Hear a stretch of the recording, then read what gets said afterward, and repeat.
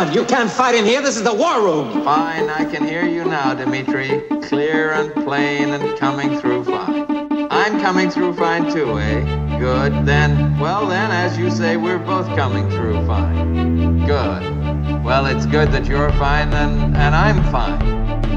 I agree with you. It's great to be fine.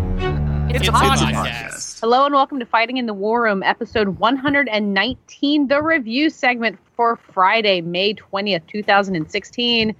Today we got a double header of reviews because Neighbors 2 and The Nice Guys are both out, and how could we possibly choose between the two of them? How could anyone choose between them? Why? Pretty easily, what a weird programming for the weekend. I don't know. I maintain it was a terrible idea to open these two movies against each other. I think you are probably right.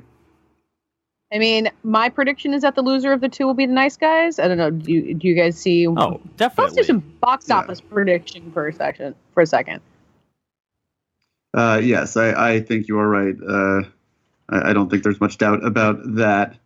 Russell Crowe and Ryan Gosling, as well liked in some circles as they are not quite the box office draw that a sequel to a very, very successful comedy with Zac Efron and Seth Rogen would be. Well liked in some circles is a pretty sick burn there, actually. I want to start with The Nice Guys because I think we might have more to talk about with Neighbors 2, and also I just saw it, so it's fresh in my mind. And we all just saw it. So The Nice Guys, I feel like, is already getting some like cultish appreciation. Like there's people who love Shane Black who are already seeing this movie being underappreciated in their eyes. It's a 70s set detective movie in LA. It's got characters quipping back and forth with each other, which is a Shane Black hallmark. Shane Black wrote and directed Iron Man 3. His last movie before that was Kiss Kiss Bang Bang, I think. Yep. Correct.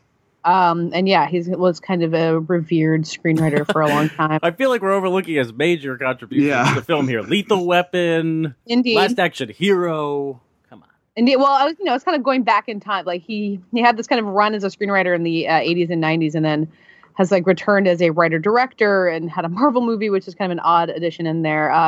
But The Nice Guys is like, I mean, I guess it's like a throwback to Lethal Weapon in that way, and a throwback in that it is set in the 70s. And Ryan Gosling and Russell Crowe are, they're detectives running around Los Angeles. Like, does the plot of this movie matter at all? The plot is the only thing that matters.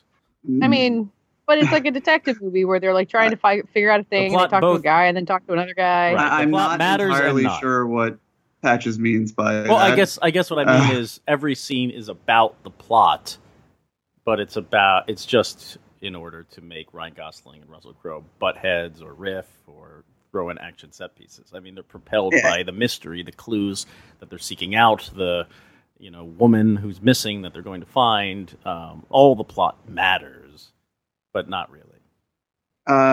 I still don't know if I can agree with that, but I do think that anyone who saw Kiss Kiss Bang Bang will be very comfortable with how Black sort of pays homage to the classic film noirs that have plots so twisty that not even the screenwriters, you think, would be able to tell you everything that's going on. This is no Maltese Falcon in that regard, but one of the things, we'll get into it, but one of the things that I think Kiss Kiss Bang Bang did so much better than this movie is it actually made that confusion into a virtue, whereas here it just feels like baggage. But it's a very confusing plot about a kidnapping and a murder. The first scene in the movie is about a porn star named Misty Mountain who crashes her car into the living room of some kid who is never seen again, and she's dead. But her aunt, I believe it's her aunt, grandmother, aunt, I think, swears that she saw her granddaughter alive, her niece alive after she was believed to be dead, and so she hires one of the two detectives, Ryan Gosling, to track her niece down. But the plot only gets more complicated from there. And there's a girl is introduced. I could not for the life of me tell you how this character is first introduced into the story by name, but a character named Amelia. I can tell you how she was introduced. She actually hires Russell Crowe, who is not a private eye. He's a bruiser. He wants to hire her to get Ryan Gosling off her trail because he takes money and beats people up. Okay. So she hires him, and that's how he gets involved. And then it kind of twists back that he'll partner up with Ryan Gosling to find her because he realizes she's in jeopardy. Got it. So, not that bad. so that's what happens there, and she is also a very important part of the story. It is like, to reference Kiss Kiss Bang Bang again, a Johnny Gossamer tale, where these two cases turn out to really be one case. Although here it's more clearly just one case the entire time, but there is some shiftiness going on that has nothing to do with anything that takes place, that is pointing towards action that's happening 1,500 miles away. It's, as Patch has said, it's all an excuse for lots of shenanigans. Yeah, and I think as disposable as this movie feels to me, it's a detective movie in which there aren't really any stakes. Like, there's not like, existential, ennui the way that you get in like The Long Goodbye. Like, the mystery isn't that interesting. I do think Ryan Gosling and Russell Crowe make for an appealing pair. Like, I like the idea of them as a duo. I think the movie does a good job of establishing them so that you enjoy watching them, even though that there was a point where I went to the bathroom and then got popcorn and came back, and I don't think I'd missed anything. Like, nothing managed to have happened in this relatively complicated plot. You missed some very funny jokes. Well, that's the thing. That's what I knew I was likely to your miss. critical duty. I'm not reviewing it. I mean, this is my review. What are we doing here? We're chatting. Conversation. You should pass this off on your pregnancy. Oh yeah, I absolutely playing that card. I can do whatever I want. Although I did think that there was a little bit of a Cormac McCarthy No Country for Old Men vibe, and obviously a much, much, much lighter tone, in that so much of what these characters talk about and what the story points towards is the sense that the world is only getting worse and darker, and kids these days. There is one great scene with a little kid who. That's the scene Katie missed, sadly. I'm sorry, Katie. Where he's I missed this. Where this little kid comes by and talks about his dick. Yep. It's great. Well, the thing we should note here is that there's this kind of two-sided coin to the LA depicted in this movie. One is all about smog, and the other one is all about porn, kind of blossoming in LA at this time in the 70s, and both are woven together, and so you can have kids talking about their dicks and accidentally witnessing porn shoots and shit. But then, of course, the entire mystery, like Chinatown style, is riding on the smog of the automotive industry and smog prevention, which is a very weird, bouncy thing. As lugubrious as the individual turns of the plot are, big picture, it's actually very cleverly done. I just wish that smog element were the tiniest hair more towards the foreground than it ultimately is. Because I wanted to speak to Katie's point that she didn't think that there were real stakes in this movie. I thought there was a lot of stakes, at least in terms of danger, not knowing what could happen with these twists and turns. Not everyone's going to make it out alive, maybe. There's just a lot of violence, and that's true to just Shane Black's entire career, right? Anyone can die. People will get really, really hurt. And I was surprised of the violent twists that this movie makes and how frank it is about death, speaking to your Cormac McCarthy point, I suppose. And but then how some people are empowered by the fact that they might die, that they just feel like they're invincible. And how that kind of propels Ryan Gosling, especially Ryan Gosling, forward, who is a hoot in this movie. Just so many squeals, so many gasps, such a dork in this movie. It's really, really funny. He is a hoot, but the whole idea of him being propelled by the sense that he won't die, like, doesn't really make any sense in terms of him as a single father with, he's not a great parent. He's bringing his daughter into a lot of situations where she doesn't belong, but he does recognize that, he loves her and is important to take care of her. I couldn't really reconcile that. There's not the character beats that lead to that don't really make any sense, even though he's really entertaining to watch. He doesn't want her to be like other kids. He wants her to be sharp, and he wants her to be fearless, and he wants her to throw herself into problems, and she's better than him at that. But he shouldn't feel empowered by the idea that he's going to die because he has to take care of a child, which he seems aware of. That's true, but then that's what Russell Crowe does. Russell Crowe is the true parental figure in this whole mess, and they have a relationship like that. Yeah, I mean, which is kind Ryan of sweet. Gosling's character is a fuck up, but he loves his daughter. Clearly, he's a fuck up, and she knows that he's a fuck up. And you see this relationship in a lot of movies where the kid is in many ways a lot more responsible than their often single parent. But Ryan Gosling, as decent as he is, I don't think is given quite. The yelps got a little bit much for me. I think he doesn't have quite as much to work with as Russell Crowe, who I really think delivers one of the best performances of his career in this movie. I think Russell Crowe was always destined to be a character actor rather than a leading man in the traditional sense. And as most leading men working today are, quite frankly. Yeah, and he has so much fun in this role. At least it looks like he's having so much fun in this role. And I think his background as a very serious actor who's playing has a history of playing very overly self-serious roles works in his favor here, because you can see him sort of tapping into that gravitas for a lot of stuff that's going on here. But he is very funny and always entirely believable. And the chemistry between them is solid. See, I wouldn't argue that this is Russell Crowe being a character actor. I think he's doing leading man work. He's doing like Humphrey Bogart star work as like the man who's kind of exhausted by the world, who's seen it all, who's just trying to kind of make his way through this mystery. Like Ryan Gosling is doing like the big showy Brad Pitt and 12 Monkeys kind of character work. And Russell Crowe is just kind of owning the screen. I mean, I agree that he's great in it, but I feel like it's kind of him being a leading man in this way that he hasn't been. I mean, I'm going to say he hasn't been since The Insider. I don't think that's true, but it makes me think of The Insider and movies like that, where he just, was really good at being at the center of a story. Although they both kind of get to play with excess. They get to play with acting over the top. There's a scene where they both find a body and suddenly, and Ryan Gosling is drunk out of his mind. He just fell down a hill and hit this dead body. And then Russell Crowe is the one flipping out and not knowing what to do, and then they'll switch roles again, and they'll switch back and forth, and each scene kind of puts them in a different dynamic, depending on pretty much how drunk Ryan Gosling is at any given point. He drinks a lot. And actually, the end of the movie is even like, oh, everyone's drinking now, great. As if that was a plus. No, there's a great line where he says we're all celebrating with the drink, right, and he's the only one drinking, which is it's a good line. Yeah, and they're all sort of resigned to this darker future.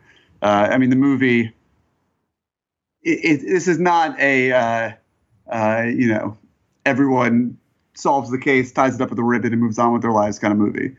So while I think there is a very sort of, it's all within the spirit of the movie. It's very happy and upbeat, but at the same time, there is a very real undercurrent of things trending southward towards the end of the film. I don't. Oh, sorry, go ahead, Patty. Oh, the one thing I wanted to ask you guys is, I think the movie's keystone is Shane Black's dialogue, as it almost is in every one of his scripts. These kind of deviations, these conversations these two guys have. There's a great Russell Crowe tells a story about like Nixon seeing a dead man. It just goes on, and then Ryan Gosling. No, a dying man seeing Nixon. Right. Oh, sorry, seeing Nixon, and then Ryan Gosling's like, "Why didn't you just tell me what you're talking about?" And I just thought that was quintessential Black. Like, just go on and on. I commented after seeing it that it felt like, and this is a lazy and reductive comment on my end, because you really don't know the process that goes into these movies, but my feeling was that this is a movie that was like one draft away from being really solid. And what I meant by that was just that there are Shane Black is very, very funny. And Kiss Kiss Bang Bang has grown on me over the years and then countless times that I've watched it. I like it more now considerably than I did when I saw it in theaters. But there are a lot of beats in this movie that are just not funny enough, that are amusing. Like what? But not Does one there. come to mind? Like the Nixon payoff, I thought was not funny at all. It was hysterical. I love the big Nixon payoff. And there's like a dream sequence in a car, which is not funny enough. That's a little strange. I thought it was going to be funnier in theory, but I just think that in almost every conversation in the film, there is like the humor stops when it needs to keep going, and like it just doesn't quite get to the laugh and sort of ends with a smile. And I noticed that the occasional line where I actually laughed out loud was a rarity. I mean, there's a throwaway line to Omar Sharif in the beginning of the movie that made me laugh out loud, and I noticed that it was sort of the first time the film had provoked that response from me, and it didn't happen. I don't know. I feel like the movie is peppered with so many little gags and the nuance of Ryan Gosling's physical comedy that as the dialogue escalates, so does the physicality, and it always pays off. There's a scene where the two of them are just sitting listening to Kim Basinger talk, and Ryan Gosling's trying to put mints in his mouth, and that gets a laugh because he's like 3 mints, 1 makes it into a mouth. I just lost my mind. I thought all that little stuff was really funny and kind of kept the momentum going. But what I really wanted to ask you guys was, I think the script is obviously pretty solid for me, but I was just curious if you thought the action really delivered in this movie, because I thought if there's anything that's working against the movie, it's that it's a little too Hollywood slick. Like Kiss Kiss Bang Bang was shaggy. It was being made outside the studio, and was very aware of that fact. It went there. And this movie is violent. It's hard R, but it has these kind of like Hollywood set pieces that seem to be influenced by the Iron Man 3 shade black. I will say that I think that the action was fine. It's not good action, but I don't think that the movie misses it. I think that this is a movie that was made on a not Iron Man 3 budget, and the important thing and what it gets right is selling the idea of the period, of convincingly portraying this sweltering, smoggy slice of the 70s as it was in Los Angeles. And I think that it convincingly creates that world in a way that has a much greater effect on the overall impact of the film and cohesion of the film than I think action beats. There's a big fist fight kind of shootout scene at a porn party in a big LA mansion that I think works with the times and also is just really thrilling. But then there's kind of a conventional shootout midway through the movie with Matt Bomer, who's playing, I don't know, nameless henchman from a Bourne movie. No, his name is John Boy. His name is John Boy from the Waltons. He's talked about for half the movie. He shows up and it's just completely let in. He is far and away the worst thing. Well, yeah, they keep talking about him and setting him up as this kind of like big bad. I thought he'd be like this mob boss from New York or Detroit or wherever. Or it'd be more fun to have him arrive. Yeah, and that shootout scene is really just so classic, like exactly what you've seen in a Hollywood movie. And I think it's like in the porn scene, the porn party shootout scene, and then in the very end, there's a lot of playing with space, like a lot of people like being in one place and jumping and running out to the street, and none of that space is clear, which is it's like clearly trying to go for something, but the way that any of these people are in relation to each other is never really that well established. I thought the finale worked a little better because Ryan Gosling is just being kicked around so much that it's hysterical, and they're chasing the MacGuffin that'll leave. He does get the shit kicked out of him so throughout funny. the movie. But it takes a little while for that to start happening. True. You get a lot more before then. And when I compared it in my head to, not to just make this Marvel bashing, but comparing it to like the hand-to-hand combat in Civil War, I was like, all right, yeah, because seeing good hand-to-hand combat where you can tell who's punching who is nice. That's why I love Russell Crowe's beat against Keith David at the porn party. And there's some really inventive stuff there. They're punching each other around. They drop a gun in the hot tub and shoot it through the hot tub. That stuff's really brilliant, I think. Yeah, I mean that actual beat. We're talking really nitty gritty here, but like that shot, the way that they film him shooting him through the hot tub is missing a shot. It's like that beat doesn't work because the connective tissue is missing. But Shane Black gets away with a lot of moments that I think are really Shane Black-like, that he fought for and make these bigger sequences that they are a part of work. Like there's a shot in the trailer of two people falling off of a building, and one of them lands on the in a pool, and one of them lands in the cement immediately next to the pool. And there's a very stark contrast in how their bodies react to this, their various respective falls. And that's a beautiful beat, and that's vintage Shane Black. And all of the action scenes here, as flat as some of them are peppered with those little moments that return them to the tone of the movie in a really important way. And then there's a child performance that I'm really curious what Katie thought about. I liked her. I liked the. I was just looking up her IMDb page. Her name is Angourie Rice, and she's like she's a cute kid, but a scrappy kid. I like her better than the kid in Iron Man 3, who I think is the kid we see at the very beginning, right? It is, same kid? Yes, the boy who finds the dead porn star. Good for it being a girl for once.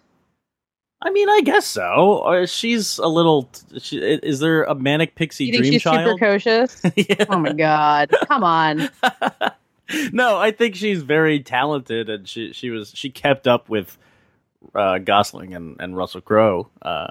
Sometimes I just felt like she's always sneaking into their business, and I don't know, that gets a little tiresome, but. I don't know. That's what the Scout does in To Kill a Mockingbird. Like it's a. This is the To Kill a Mockingbird of 2016, isn't it? I would say so. I think that the Scout comparison is completely right on. Yeah, I mean, and I had no problems with the character.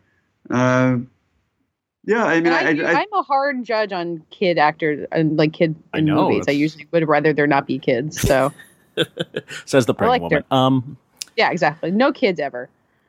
So The Nice Guys, it's going to bomb at the box office, you said, or everyone see it? Come on. Yeah, But I mean, I it's think, totally worth seeing. what Patches was saying beforehand is that people are trying to prevent. I mean, I think the Shane Black partisans, and there are some real intense ones out there. The internet is full of them. Are hoping to prevent another Kiss Kiss Bang Bang. They're hoping that this can just be a classic rather than a cult classic. I think they probably miss the dynamic with the Shane Black movie if that actually were the case. I think part of the appeal of these movies is that they fly a little bit under the radar, at least in the second. Right. They get away with something. Yeah, I mean we're not talking about Lethal Weapon Shane Black, but we're talking about Shane Black circa 2016. So everyone's going to be fine. Russell Crowe and Ryan Gosling will work again. Shane Black already has 12 different projects lined up. This movie will be available on all sorts of streaming and maybe even physical media in the immediate future, and we'll all move on with our lives. So it doesn't. I think the only people other than Warner Brothers who are really going to be clocking this are Shane Black fans, but I think that they win either way.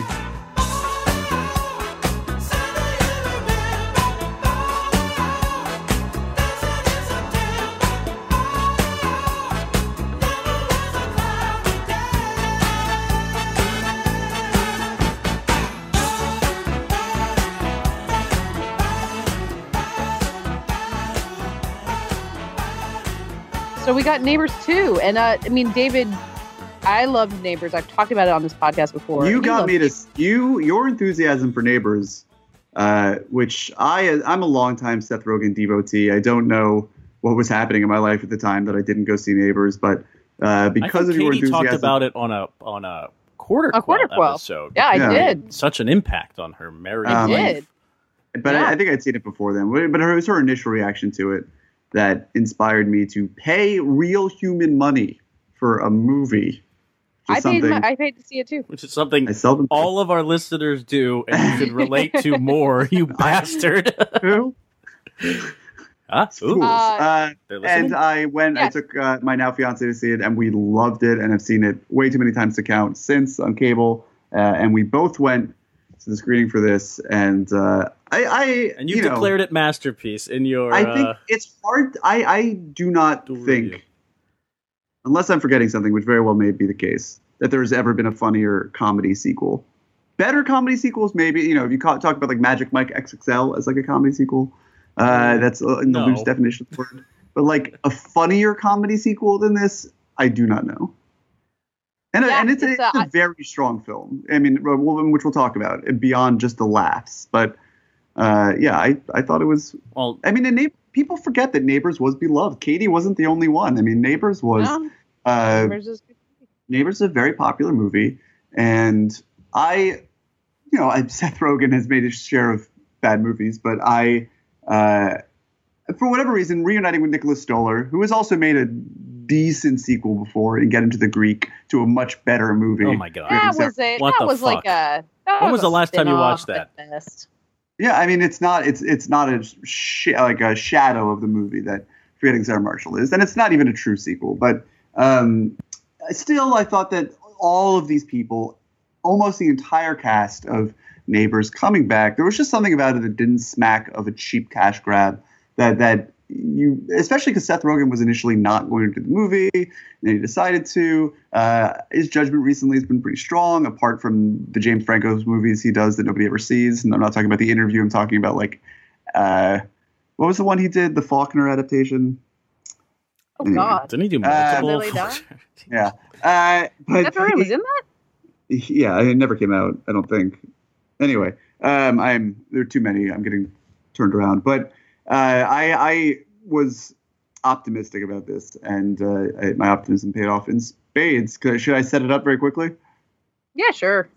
So Neighbors, as you probably remember, Rose Byrne, Seth Rogen, new parents living next to a college fraternity, where the head of the fraternity was Zac Efron, and his pals were Dave Franco and Gerard Carmichael, et cetera, et cetera. In this film, the couple has just sold their house or is about to sell their house when the movie begins, and they go into escrow, which they did not bother to learn the definition of. And Did neither of you know what escrow meant before this movie? I did because of a Gilmore Girls episode many years back, where Frank Stallone. You are also a real adult.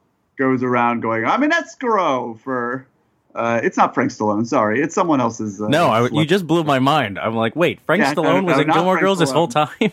Everything is confused in my brain right now. It's very late. But anyway, but what escrow means, of course, is that the buyers have 30 days in this case to inspect the property at their leisure. Although it feels like a year. Yeah, and make sure that it is up to snuff and passes all their inspections. But our couple is not an escrow for the house that they're buying. So they would be fucked if they couldn't sell their house.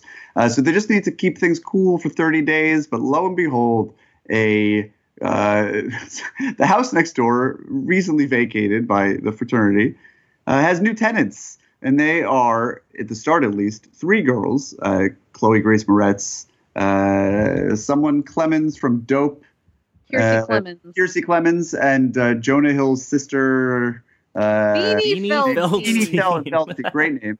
And the greatest name. They have started their own sorority called Kappa Nu because they are horrified to learn the very real rule that only in the Greek system, only fraternities can throw parties. And when fraternities throw parties, the drinks are spiked and the women are debased and there's absurd covers at the door and the power is decidedly and nobody has fun. And women don't have fun. The women certainly don't have fun. And so they start their own sorority, which I suppose grants them the power to throw a party. That point is sort of unclear. But they need to rage. They need to party because they need to grab the freedoms that have been taken away from them. And so this sets up a conflict of interest, particularly interesting because Seth Rogen and Rose Byrne, the great Rose Byrne, are as good liberal parents as the template that they are trying to set for our generation, want to, in theory, support Kappa Nu's ideals. They are about to, Rose Byrne's character is pregnant with their second daughter. They want to raise 2 strong, independent Barnard women, or women of any college, I suppose. But that's the Barnard. Yes, I don't think that's specified in the Barnard way. No, they shot in Georgia here. And the girls are 4-0 or 3-0. And in a very nice touch, the baby who played their baby in the first movie, although it was played by twins, Full House style, the same kid, it plays their kid now. And you can tell. I mean, it actually adds a feeling of like self-respect to this this She's really cute, too. She's really cute. I'm not sure that I could tell you that was in the movie. I could tell instantly. Come but I on. have neighbors. Oh, no. I mean, Elisa and I, instantly we noticed. I mean, we said it to one another. We've seen Neighbors 100 times. Yeah, I mean, like, that's this is the not. difference here. And You're drunk. but they want to protect the ideals that these women are fighting for. But at the same time, they want to sell their fucking house. And so the problem is on, and in one quick last detail of the plot before I turn it over and then get back into the mix later, is that Teddy, played by Zac Efron, who was the nemesis in the first one, has found everyone else growing up, or all of his friends sort of growing up around him. Dave Franco, who plays his best friend Pete, has come out of the closet since the previous film and is about to get engaged to his new fiance. And the film, of course, in the tradition of the Apatow era comedies, is nothing but loving and supportive of his new direction in life. And but Teddy needs a new place to live because he's getting kicked out of his own apartment. He's a roommate of Pete's, but he's really feeling stagnant in life. His boss is younger than he is at Abercrombie. Life is in turnaround, and so he joins up with the girls because renewing his war against Mac and Kelly is going to make him feel young again. And this is a plot point that the film handles with delicacy, and so that the table is set and the fun begins. So basically, I mean, you've given a lot of plot, and there's a lot of gags in this movie that are not worth getting into in detail or spoiling. But I think what makes this movie so good is that it's got so much sympathy for all its characters that it needs that much plot, that like everyone kind of has their own thing going on. Definitely. Like, you understand why the girls have the sorority and they have a good reason for it. You understand why Seth Rogen and Rose Byrne want to sell their house. They have good reason. You understand why Zac Efron makes a series of bad choices in this movie because he's at a loss. It's so human and so like thoughtful about its characters and the choices that they make. And like a little bit, some of it's rushed. Like there are some character beats in this movie that I think kind of whiz by because they need to keep the plot moving, and not that they sell that like well. Zac Efron flip flopping. He's constantly on different teams. No, but I think the scene that causes him to flip flop is really a really clever way of showing how the generational divide has become so sped up, limited. Yes, it's become so sped up and so harsh. Wait, describe what this scene is, because this is very funny. This is they're all in a room. All the girls are in a room together, texting each other, basically voting with Zac him Efron off. in the room, and he is completely because he's just like 2 years too old, really, right. to be at their speed, and he is oblivious to the fact that they are all getting together and deciding to fire him silently as they hammer away at their phones. This reminded me of any time someone's talking about Snapchat and I'm in the room with them. Yes, like, what are you? Who? How? Your fiance is a very active Snapchatter. That's true. Maybe I should have said peach then. I'm sure there are kids peaching right now. It's funny because they all think he's so hot, but they have so little use for him anymore. And he's so old. And all he wants to be is useful. Like he says over and over again, he just wants to be useful. But I think, Katie, you hit the nail on the head that the secret to these movies and to a lot of Seth Rogen's brand, but particularly the Neighbors movies, is that they're so empathetic. They're so sweet. They grant all of these characters, as ludicrous as the gags get, their own dignity, and they really sort of mean well and leave you with a warm feeling. Well, I think that's if I have a gripe with this movie, I laughed a lot. It's very funny. It's a little sick at times. Like, there's more bodily humor jokes than I was expecting and would really care for. I don't need to see Rose Byrne vomit on Seth Rogen's face as they have sex. That is not something I really need. That's the first scene. Yeah. The first scene. That's a strong lead. Strong lead, as we say in journalism. But one gripe would be that the characters are so well developed and the motivations for everybody they're so strong, and they all kind of weave together in an interesting way that by the time we get to like the final act, where clearly Seth Rogen and Rose Byrne are going to have to take, and Zac Efron are going to have to take major steps to get these girls out of this house, it really becomes a circus. I think it's a little sloppy, and it's not that funny anymore. It really loses its way and kind of falls on obvious gags that don't really land, and it just kind of flops in the end, I think. I don't agree with that, but I will say that I wish this movie were longer. I think that it's a tight 90 minutes, and you can see in the trailer even that there are scenes involving potentially not major characters, but like whole characters that disappear. Kelsey Clemens' father is played by LL Cool J. He is not in the movie. Yeah. What? Right. There's a whole bit in the trailer where he finds her dildo. Right? Well, the daughter's dildo, because he finds a dildo. More dildo jokes. There are a lot of dildo.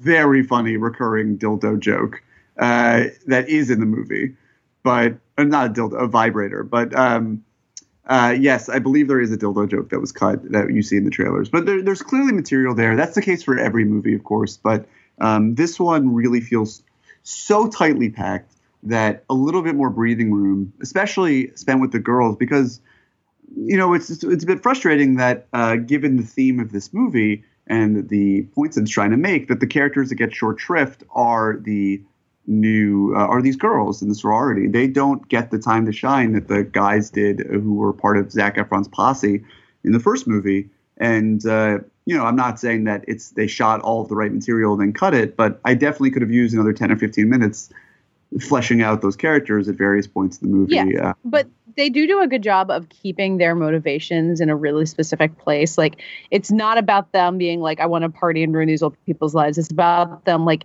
reclaiming their right to third parties on their own terms, like wanting friendships, wanting to establish a family for themselves, and like really sticking by that and trying to like have an identity in this world that is so skewed toward men, where like young women are objectified constantly. And that, also, sorry, go on. Well, and it continues to like to the very end. Like there's a moment toward the end, basically, where someone asks if like you have to wear hoodies to be in their new sorority, and they're like, no, you can wear whatever you want. And it's like it's not looking down on people who want to dress up in tight dresses and go to frat parties, but it's really supporting their ability to forge their own path, and that's something that so many movies get wrong, and this movie is really careful to get right. This movie is so damning of sorority culture. No, but it's also it's damning of frat culture. Okay, well, it's damning of the Greek system. It's not damning of sororities as units of friendship, but like the rules that girls can't throw parties. I feel like that is legit, and that is massively fucked up. And it's also funny that, these girls, while there is significant legitimacy to their crusade, I think, Katie, what you were saying is right on, in that, like, not only are they trying to make it in this world that is so skewed against women, but they're also clearly 18-year-old people who 3 days before were sleeping in their childhood bedrooms and are completely lost, which is why they are a lot less successful in some respects in their war against our heroes. But that's another because bit of they're not seniors. But no, but they are in need of a system not only where they can not get raped at parties, but where they can have a place for themselves, period, where they can have friendship, where they can feel that they belong. And I think that the movie does a phenomenal job of juggling or balancing, rather, their moral imperative with their sort of human one. I wish the balance. Does that even. It was real quick. It just there's an early scene that I didn't even think that was that funny, but with their RA in their dorm, where it's a guy who's kind of barging in and telling them what to do. And the scene didn't work for me that well. It does a really good job of saying it's not just about frat culture. It's about men trying to tell young women what to do and them not having a space of their own. Anyway. Al Mooney is very funny in that scene, yelling at them about smoking pot. The one thing I was going to say is almost tied to what I was saying about the ending, where the kind of war doesn't really pay off. It's not as interesting as these character arcs. Is the setup of the movie. I mean, you don't want to overthink the plot of Neighbors 2. You want the jokes all to land and for it all to kind of crescendo. But why are these girls going to war with these people? They get the house, they're smoking pot. They're not going to be that loud if they're smoking the massive amounts of pot they're smoking. Come on, not believable. What's the deal? Why are these girls who seem just fine? That just seems they're chill. Sounds sexist to me. That sounds sexist? The girls can't make noise. Why can't the girls just relax? If they want to cause hell. Hold if they were boys causing hell, you would feel like boys will be boys. Hey, hold on. That's bullshit, because the guys in the first movie are drunken assholes. They are the frats that these girls fear. Okay? So, of course, they're going to butt heads directly with their neighbors. They are assholes. And we know this because Zac Efron has a criminal record in Neighbors 2, which is a great callback. The girls are living a different lifestyle. Oh my God, the whole I thing just is remembered rejecting the cop scene. What? So no, good. they want to be able to throw the parties on their own terms. They want to be able to throw a loud, drunk party. They just want to be able to do it on their own terms. They're not really doing that in the beginning. They get to that point, I guess. Well, it just feels a little forced. I think that it has nothing to do with them being girls. It has everything to do with what they do. I think Seth Rogen telling them that they can't is what lights the match, because they have started the sorority just to do the things that they are told that they can't do by men. And so Seth Rogen coming over and saying, "Don't party for 30 days." He's like, I can't tell you to do this because I respect women. That's funny. But I think that does stroke the fire. I also think that it sort of galvanizes it for them, and also this war against them sort of galvanizes their sisterhood. But also Zac Efron needing this, his character needs this, stokes the fires between them, and allows it to escalate into this Michael Mann centerpiece weed heist, which is very funny. And after that, there's really no turning back. It's such a giant, because what happens, Patches, I think on a purely plot level, is that the girls need to raise money, buckets of money. Don't forget the buckets of money. That is and they need to do that. And Seth Rogen makes it difficult for them to do that. And then he steals their only way of making money. And so I think the war sort of organically escalates from there, and it works for me. I want to go back. Sorry, go ahead, Patches. No, I was just going to say, really, in the end, for me, the jokes are funny enough that I don't overthink this much. Only in the end was I really kind of dwelling on this and kind of clawing at my seat to get through it all.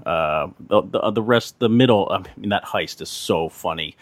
Zac Efron performing his audition for Magic Mike XXL. Oiled up with chicken grease. I thought it was brisket. Anyway, what were you going to say? Whatever.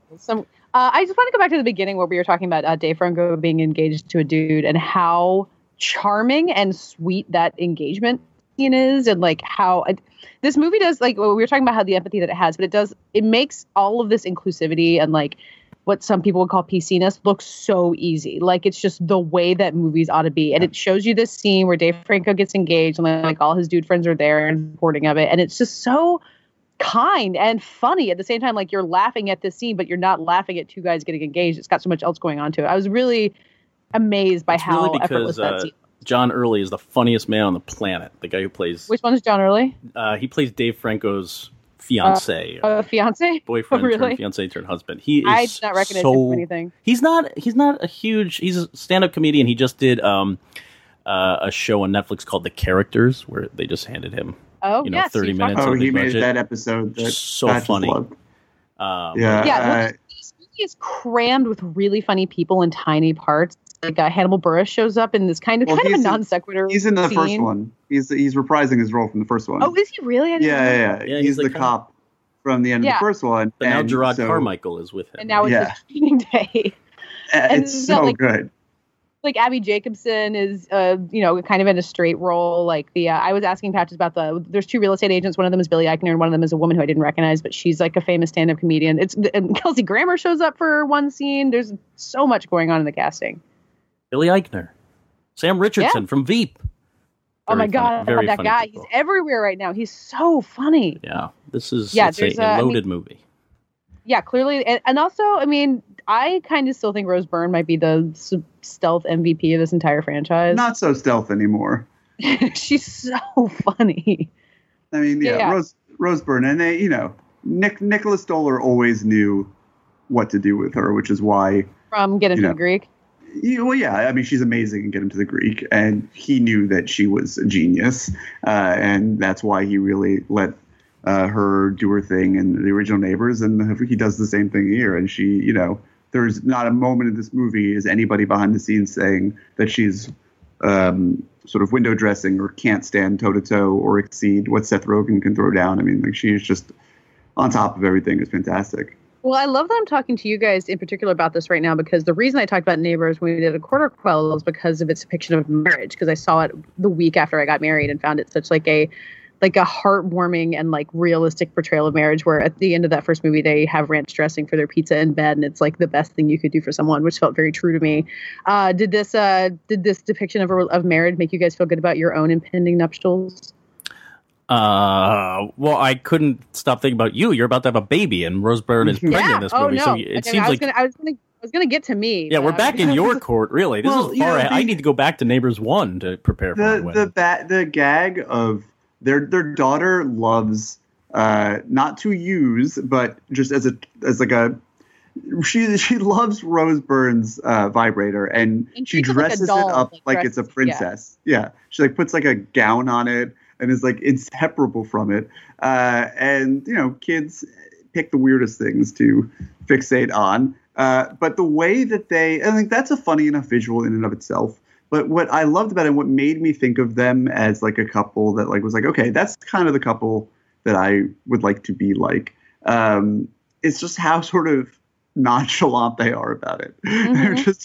They're just sort of like, well, like bringing up a small person is so absurd. And I think that this movie just it is part of that sort of subgenre of movies that is happy to laugh at that and not. That the idea of having a second one, they're still just like, do we know what the fuck we're doing? Right, like, they still don't get it. Well, I was going to say the most relatable scene to me is when they're just at each other. They're arguing, but they're deciding who is the worst parent. And they're like back and forth over how they are fucking up so badly. I forget, like they both ended up dropping their first child on the floor at different times. Yeah. And one of them, like, maybe she ate weed or something. She ate drugs. Yeah, she was like gnawing on a joint like or weed. Yeah, and I'm just like, holy shit, I am that's foreshadowing of my own life somehow. Yeah. But the way that they support each other through the whole thing, like, the sororities tries to tear them apart from each other, and it like works very briefly, but like they're so on the same team. The worst scene in the movie.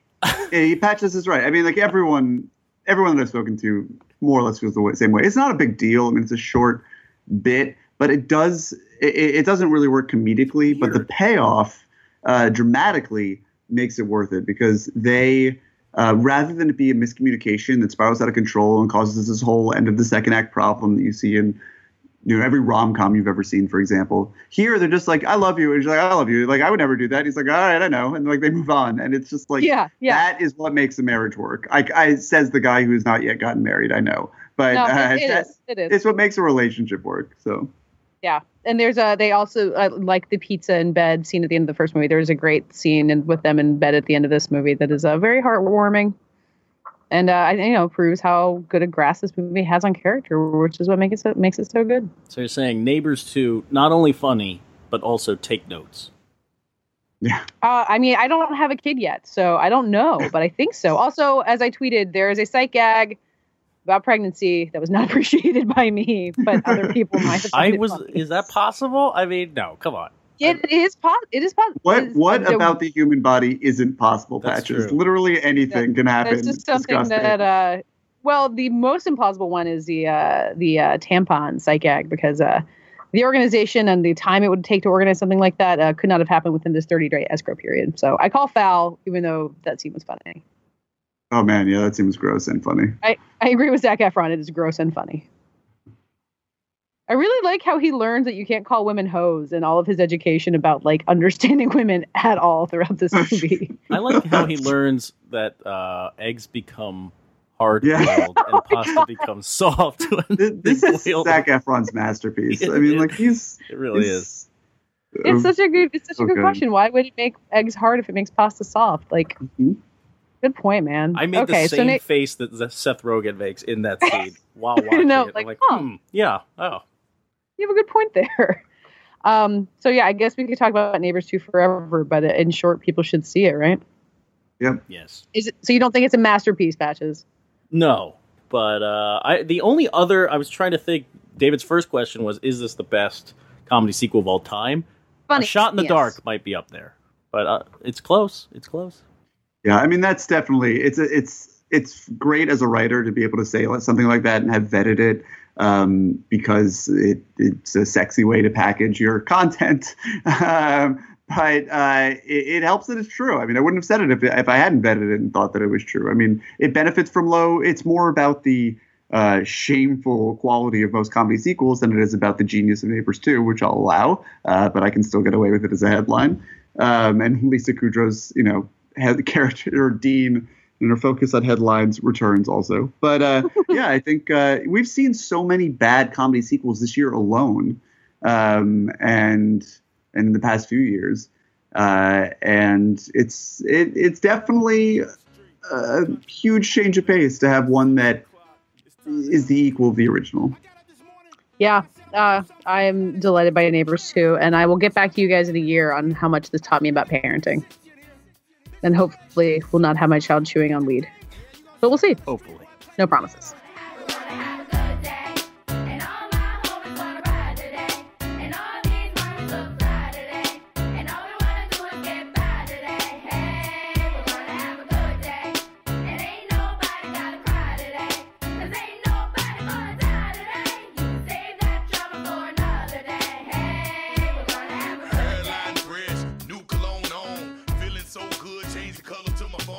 Hey, Patches, what was this week's lightning round question? Yes, it was in honor of Neighbors 2 Sorority Rising. We got to use the full title here. What's the most casually progressive movie of the last decade? Casually progressive, a phrase that Katie demanded we define before our lightning round earlier this week, and I refused. Although you have to choose. You have to figure that out. Our listeners have had no problem because they had a lot of good answers. So, David, who's yours? I'm going to go with, I think, a smart answer that I would not have thought of. Jeff Burnett, at BurnettSki92, says Casino Royale, with an exclamation point. A vulnerable James Bond when he almost never was before. A Bond girl with actual character and story, all while you think you're watching the average Bond flick. Right on the money. Good answer. A lot of people said Magic Mike XXL. I'm surprised he didn't go for it, but I don't know. Why is Magic Mike XXL so casually progressive? Because men are being objectified? Is that the case? I mean, and also like the empowerment of Jada Pinkett, maybe.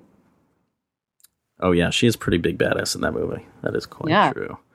All right, I'm going with Silver Whatever, who said Paranorman, adroit social commentary, and by the way, one of the kids is gay. No big deal. I loved Paranorman, and I think that is a spot-on definition of what that movie was like, which is part of why I liked it.